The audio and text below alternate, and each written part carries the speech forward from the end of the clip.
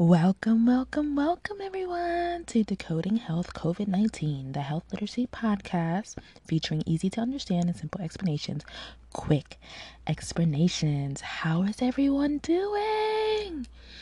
I understand that we are in hard times right now, but like I always tell you every episode, I want you to be proud of yourself. You've made it this far.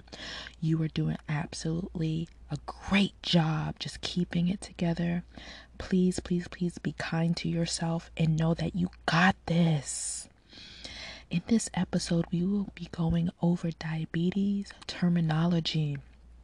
I want to make sure that when someone talks about type 1 diabetes or talks about prediabetes or hypoglycemia, you understand the terms. I hope you enjoy. Okay. Let's get started. So the first term we're going to go over is beta cells. This is a cell in the pancreas that creates insulin. There are various other cells, but we will just focus on the beta cell because it creates insulin. The next term will be blood glucose. Now, when you hear of sugar in the blood, I want you to also think of glucose because glucose and sugar are the exact same word. The body needs glucose, or you can say sugar, to be a source for energy for the body. The next term will be the digestive system. This is the system that helps to break down food, and the pancreas is part of the digestive system. And remember I said there are various parts of systems in the bottom. You got the cardiovascular, the musculoskeletal. You have the respiratory, which we talked about in past episodes. When you think of respiratory, think of lungs. Renal system. It can go on and on and on. The body is so intrinsic and beautiful. But today, we're just going to go over digestive system. The next term will be diabetes. Like we stated in the last episode, it's an autoimmune disease. It can also be called hyperglycemia, meaning high blood glucose. The body cannot use glucose for energy. When you think of diabetes, remember, the body cannot use glucose for energy. That, my friend, is diabetes. And it's due to a decrease or no insulin at all. So the glucose, again, you can say sugar, is just building up. And the body cannot use it because there's a decrease in insulin or no insulin at all. The next term will be diabetic ketoacidosis. That word is so fascinating. Ketoacidosis.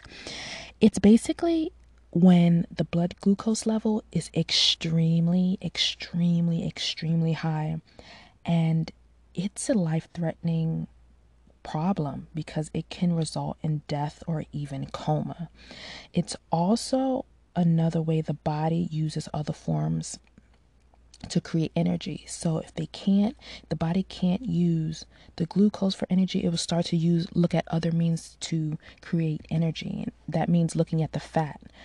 So it's very serious matter.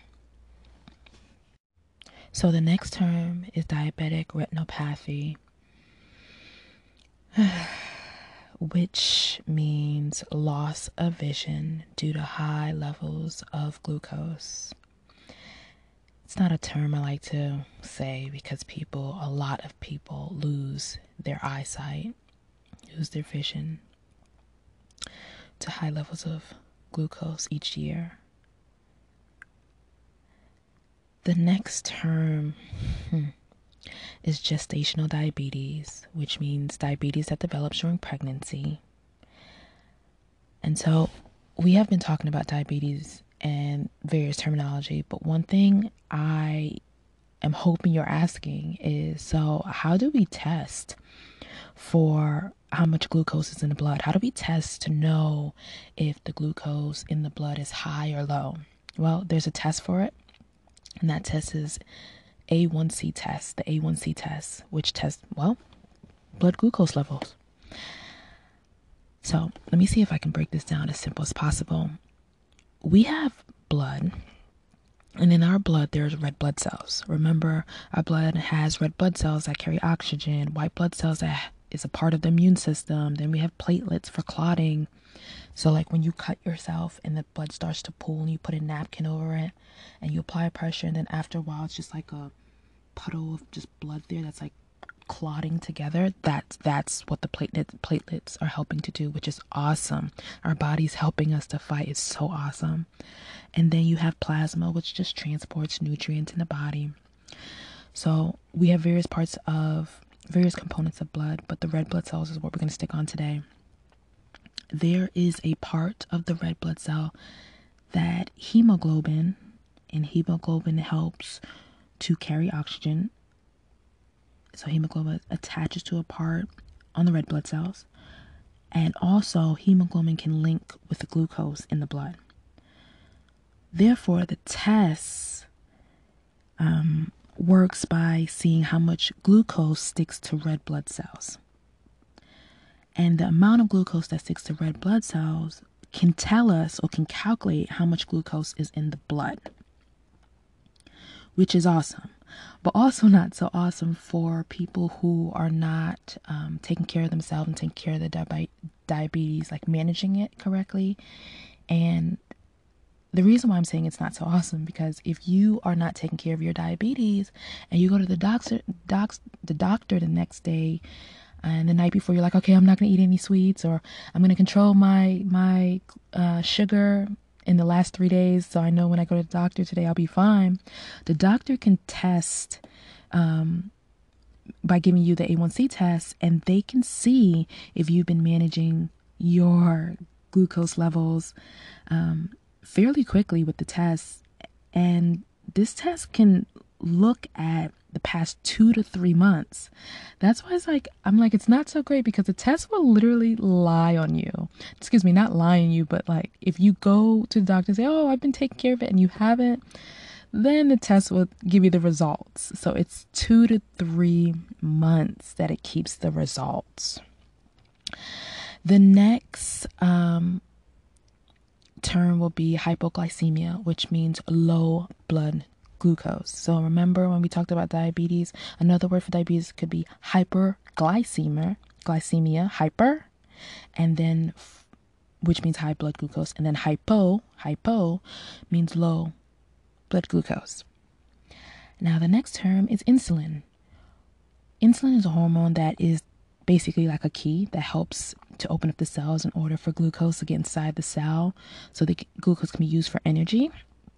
And for those who have diabetes, they can inject insulin in, if they don't have enough insulin, inject insulin into their body, which is great that when we don't have enough insulin or none at all, like there's supplements that can help. The next term is insulin resistance, which means the body cannot use insulin that is made by the body. So it gets difficult, especially for people who have type 2 diabetes. There's also a device, an insulin pump, that I don't really understand it quite completely yet, but it's like a device, and it gets really complicated. But if you can go on Google and look it up, where it's a pump that can help to periodically put insulin in the body when the blood glucose level gets super high. So I don't really know so much about the insulin pump, but if you would like to know more, please look it up. Look at the videos that are presented. The next term is neuropathy, which is basically when the nerves are affected due to high blood glucose levels, and it affects the legs and the feet. The next term is pre-diabetes, which is basically high blood glucose, but not high enough to be considered diabetes. So that's really what pre-diabetes is. It's still high numbers, but not high enough.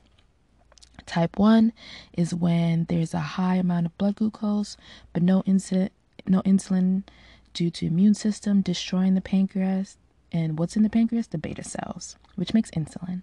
And type 2 is when there's glucose, high glucose, but the cells are not responding. Again, insulin resistance. And that was the last term. Again, I want to tell everyone thank you for listening, and I hope you learned something today. Have a good day today.